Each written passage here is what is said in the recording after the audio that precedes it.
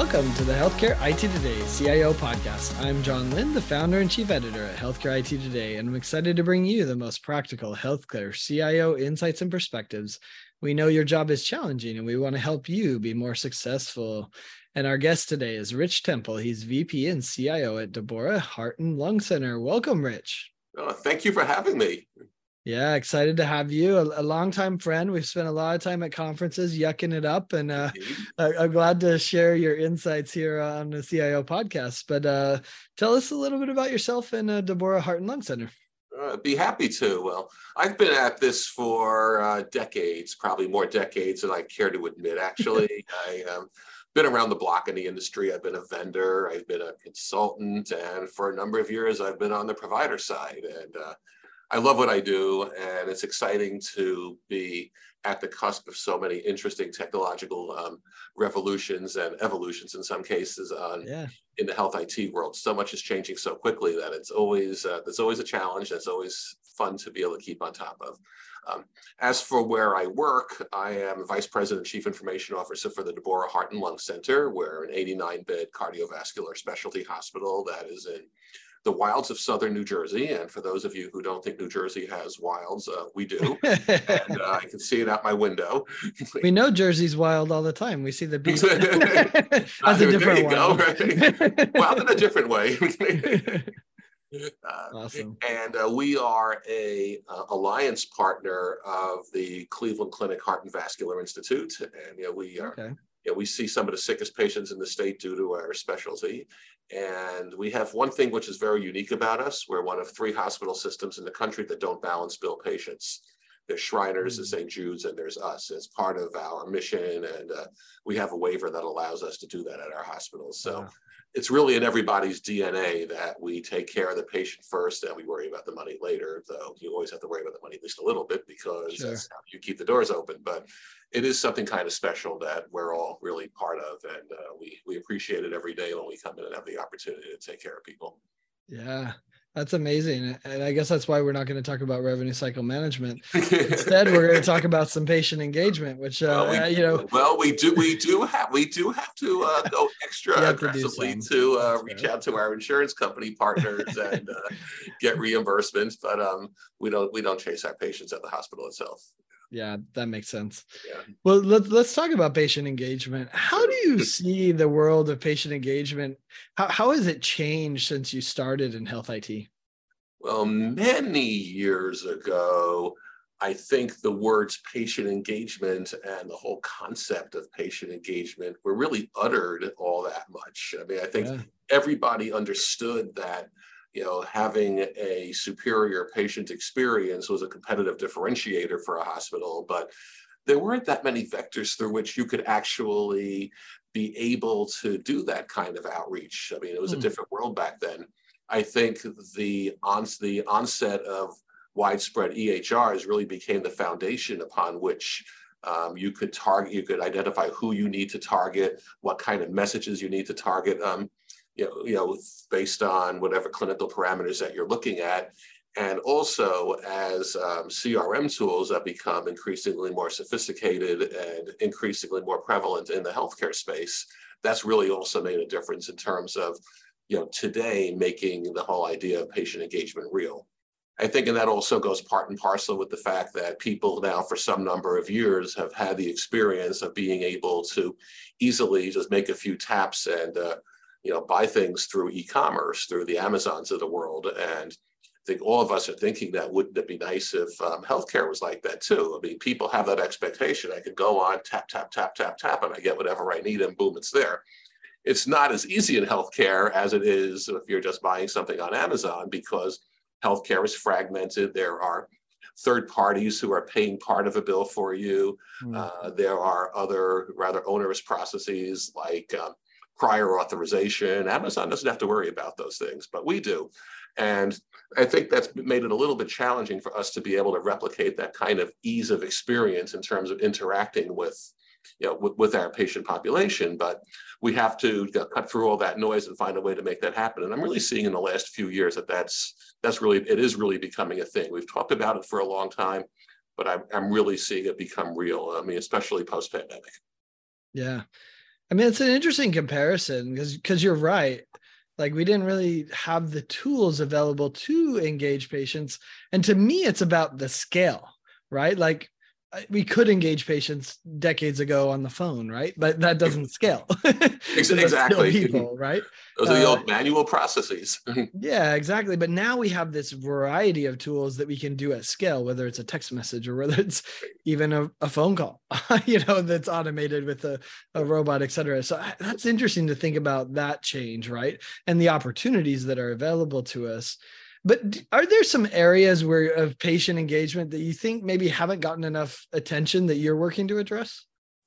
I would say making bidirectional texting feature more prominently in our outreach. I think we're all aware that texting is now playing an increased role in terms of how healthcare providers perform patient engagement, but we want it to be maybe more than just part of just another arrow in our quiver, so to speak. I see it as being something that can become one of the primary vectors through which we communicate with folks, because from a contact center perspective, if you're processing texts, in point of fact, you can process two or three times as many texts as you can calls. And there's a different expectation on the part of the patient when you're texting. They do expect you to get back to them promptly, but you don't have them sitting on hold, staring at the ceiling for an inordinate amount of time. So it's very efficient like that. And it allows for a different type of dialogue. It also allows, if you drop a text to somebody and they happen not to be there, you don't have to leave them a voicemail and hope they return your call. You've gotten your message out there, and generally speaking, you know that they've gotten your message, which is really nice. So I mean, we all talk about texting, but I think I really want to see texting as being the next frontier that really grounds a lot of our patient engagement efforts. Another one, I mean, we talked a little bit in jest about calling people, but you know what? The telephone is still a very real vector, and especially in rural. Absolutely. And we have to make sure the process through which someone goes when they call us is as straightforward as it possibly can be. We want to improve that experience for callers in terms of the phone tree that we have set up. We want to be able to get them from point A to point B as efficiently as possible without having to touch 98 different keys to get where you need to go. We want to make sure that you get to go where you need to go the first time. If it's a med refill for our vascular department, well, we want to make sure that it's as easy as possible for you to get to the person who can do that, as opposed to being bounced around 10 different times. So we want to clean up the phone tree. We want to be able to allow voice commands as well. So you could say somebody's name, or you could say the name of a department and what you're doing, and it will route to that. So we're in the early stages of doing that right now, but that's something which is very much on our plate. That's one of our big initiatives. Sorry. But those are really two things, because the phone is not gone. As I said, we're loving texting. We're loving being able to pursue leads through our website. Again, that's not brand new technology, but I think the depth and sophistication that we have in terms of being able to run with those leads when they come across, that's improved a heck of a lot in the last few years. So those are really the big areas, making texting more pervasive and making it a more effective tool. And, even for those folks who call us, making sure that they don't have a frustrating experience being on hold for 60 minutes and then getting cut off or something like that. It's interesting you described that, because, well, one, I'm hearing all sorts of call center companies that are working using AI on top of voice to do innovative things. So I think that is a really interesting space. But I actually lived the experience you just described. I ended up in the ED, and I had to call for a follow-up after that. I got bounced through 3 phone trees, no one knowing who to get the right person to give me the results that I needed. They finally, after a second call, or, a third bounce, whatever it was, they finally got me the lady, but she wasn't available. So I had to leave a message. And I'm just praying that she calls me back, right? And then she had to call a few times, which wasted her time. She finally got through, and we got the information we needed. But then after I did that, I realized there was another question, because I misunderstood the drugs that they were prescribing. Right. They were the same, but thank you to the portal, I saw that they were different. And so I went in the portal and I saw, oh, wait, those drugs are different. So then I had a question: do I keep both of them or just one of them? And I was like, oh, crap, do I have to call again? Did you get to do the secure? Did you get to do the secure no. message thing? Is that? Yeah, well, I was like, but so I did exactly what you said. I went to the secure message, and like I'd never texted this doctor before, and I was like, I pulled up his name, I sent the message, I said, should I take both or just one? She replied, and it was simple, right? Saved her time, saved me time.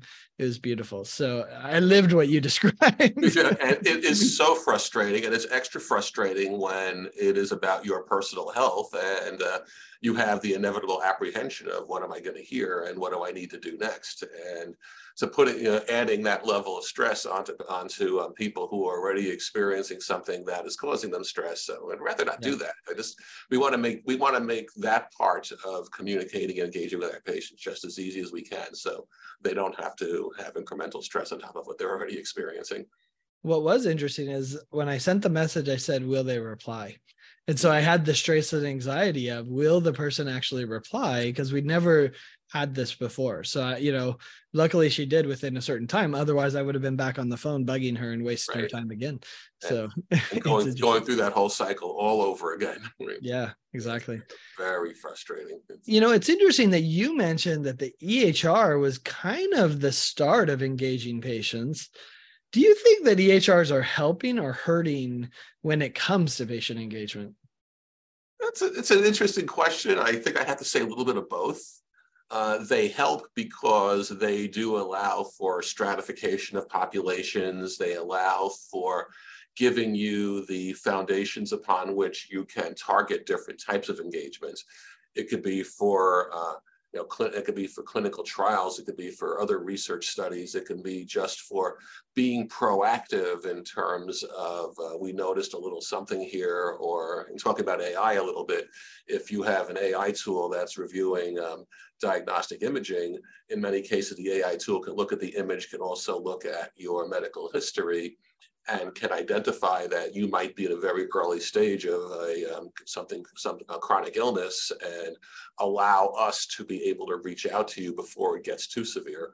So having the EHR as a data resource to be able to feed to that is really good. And again, it allows the downstream software to know how it needs to reach out to people, know the kind of messaging that is most appropriate given their clinical history, and doing all that. So I think that's a good part. The challenging part is that EHRs in and of themselves are wonderful data repositories, but not always wonderful communicators. So you have to have an EHR that would be plugged into a CRM type software package or something along that line.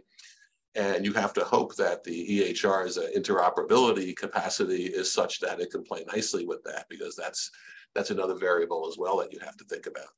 So I think they really can be effective catalysts of patient care, but they can't act alone.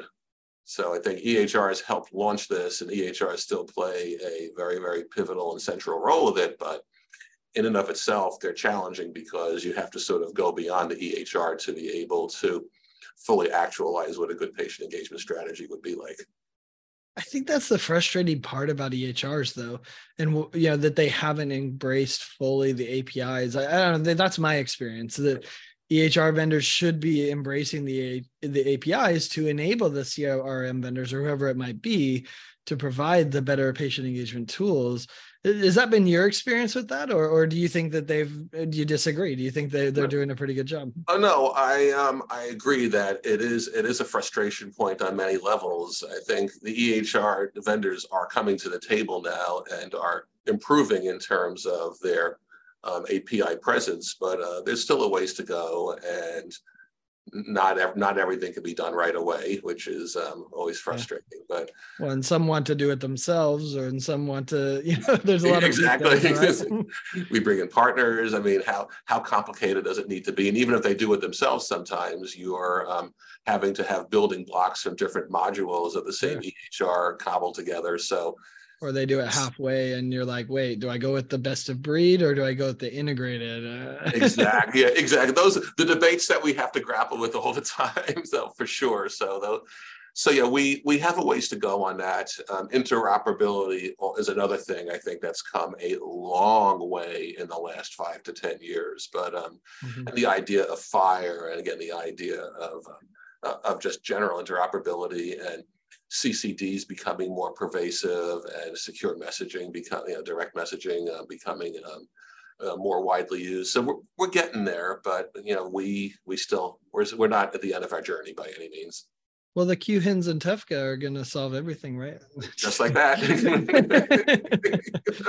If only that were true. But I think that has to be the stake. I mean, that has to be the stake in the ground. So yeah, that's not going to be the panacea, but upon that, other folks can build things, and it starts the ball rolling downhill. Well, one hopes. You have to start somewhere. Exactly. You mentioned AI. I talked a little bit about AI. How do you see AI and other technology, when it comes to patient engagement? Will that help or hurt patient engagement? Where are you at on the AI and technology are good for patient engagement or not? It allows me to talk out of both sides of my mouth, John, because on one side of my mouth, I love it. Another side of my mouth, it terrifies me a little bit. And the part that terrifies me is the part where I'm also the HIPAA security officer for Deborah. And there are a lot of privacy concerns we've seen with AI in terms of people putting reading putting PHI into something like ChatGPT and having it potentially regurgitatable to somebody else. I mean, doctors have already done that, right? They're gotten in trouble for it, and you're like, yes, that has definitely happened. Or AI, you don't always know the sources from which AI is pulling, so you don't know if those sources have a bias, a bias toward or against a given group of people. So that makes it a little bit tricky. All in all, though, I mean, I think AI is something that on the other side of my mouth is I love it. I mean, it is one that's just cool as a technologist. It's just for me to pop onto Bard or go to ChatGPT and type in a question, and I'll say 4 times out of 5 get a great answer. The 5th time, it's like Lord knows what they came up with. But the idea that you can, I know you talked a little bit earlier about mining EHR data and marrying that to diagnostic imaging, where AI or machine learning would be able to zero in on things like even more than a human would, even an expert human in many cases, and can identify things early and allow for some proactive treatments of certain things. So I think there's an awful lot of potential there. It's only going to get better. And I can't wait to see what it does. But on the other hand, I sit there and I worry a little bit. Yeah. Well, I hadn't thought about this, but you actually made me think, with you going to ChatGPT and stuff, like as IT professionals, we could use it like, you wouldn't go ask it, hey, what's the best secure text company and then just buy based on that. Oh, no, but it allows you to get going on something. Yeah, you could say, hey, give me all of the different secure text companies out there for healthcare. Yeah. And then you have your short list, right? Interesting. And John, I did exactly that this morning. Oh, really? I was looking at a niche system down in our OR, and I was like, well, let me see where I should begin. And I looked at some of the obvious sources, and I looked at class, I looked at other things. And so let me just pop this into Bard and ChatGPT and see what they say. And they gave me they gave me something that I could build on. So I got some vendor names that were fairly well regarded. I got some reviews, and I was able to sort of make contact with them. So from that perspective, it's fabulous because it can, and that's low risk. There's nothing dangerous. You're going to do the extra due diligence once you connect with the company. So there's no exactly, but it starts my car and the car begins proceeding down the road, which is then I have to drive it. But still, being able to launch myself through a tool like that is real helpful. And something like that, it's great and it's very low risk. There's nothing really horrible that can happen if they didn't give me a 100% perfect answer. It'll get me going. Yeah. Whereas on matters of life or death or long-term patient health, you want to be able to get as close to perfect as you can. And I know the AI is going to get there. And in many ways, AI right now can do things that in amounts of time that humans can only dream of. But it's always got to look over your shoulder a little bit, I feel, with that at this point. I've heard it described as augmented right now. There we go. It augments, it doesn't replace. I've heard it's like a very, very precocious and wise teenager. It knows a lot. It's quite brilliant. You're dazzled by what it can come up with, but it's still a teenager. And sometimes it's overconfident. Exactly. That's a good example. Moving beyond patient engagement, is there an area of health IT that maybe, not enough people are talking about that maybe they should be, that you think could, cause some issues in healthcare if we don't talk about it and focus on it more? There's one thing that is driving me a little bit bonkers right now, and I can see down the road as patients become more aware of this right that they have, even driving me a little more bonkers. And I'm all about patient rights and patient empowerment to be able to access their data. But there's something very interesting. It's a small part of the 21st Century Cures Act, and it mandates that we have to make a good faith attempt to provide interoperability of a patient's record with whatever digital health app a patient may choose to bring to the table. The precondition is that whatever app they bring to the table has to be OpenAI capable and meet certain standards. But even with that, there's no guarantee that the app that they're going to bring is one that we can natively or easily support, and we do have to expend a fair amount of energy to be able to work with that app. That's the law that we have to do that. And that's, again, I think we'll get through that. It hasn't become a big headache yet, again, but I suspect it might. Mm-hmm. But here's another angle to this as well. If the developer of that app were to have a breach on the app, they're not business associates of ours, so we wouldn't be personally liable, but from a goodwill and from a trust and from a reputational and even a financial perspective, it could hit us hard. So we don't have the kinds of control that we ostensibly have over our business associates in terms of memorializing agreements of how they're going to handle our EHI or PHI. With these folks, and yet we're kind of on the hook for, God forbid, if they're sloppy. So that's a worry, and I haven't heard a lot of people talk about that, but that one kind of makes me nervous. Yeah, I heard Shah describe the regulation that if a patient comes to you with the website, we're going to exploit your patient information.com, then you still have to share that information with them, right? Like literally you are bound to share it, even if it that application is bad. If they can demonstrate that they're open API capable, you have to make a good faith attempt to do that. It's up to the patient, right? If they want to be exploited and they choose that, then you have to allow them to. Patients are not always as savvy about that as we'd like them to be. So that's always an education process as well. Yeah, absolutely. Well, we always like to wrap up with some career advice on these episodes. And this time I decided to, exploit my friendship with you, Rich. I know that you love music. I don't know if I've met anyone that loves live music more than you. I love watching your Facebook feed. You're probably pretty close, I'm guessing. I mean, I'm not as good as you, man. When I see it, I love it, but not you have a passion for it. But anyway, I thought I'd do a non-traditional career question and say, what's a song that provides some good advice for CIOs or maybe aspiring CIOs? Okay, now that is a question. The hard part is you probably have so many songs. I'd hate to say Run, Run, Run by the Velvet Underground. Some people should run. Being a CIO is not for the faint of heart. So I don't want to say that, though, because, like I said, I love what I do. Guess an easy inspirational one would be "Don't Stop Believing" by Journey, because the message in that is, I think, compelling in as much as CIOs always should remember that their enthusiasm and their desire to be transformational is infectious. And if you're not winning people over right away, keep at it, because eventually when they see they see how excited you are by it and how passionate you are about a lot of that, it wears off. And they become like that too. So it's something you may be getting discouraged at various points because you have something you think is going to change the world, and you're kind of feeling like you're banging your head against the wall trying to get people to believe in it. But keep at it.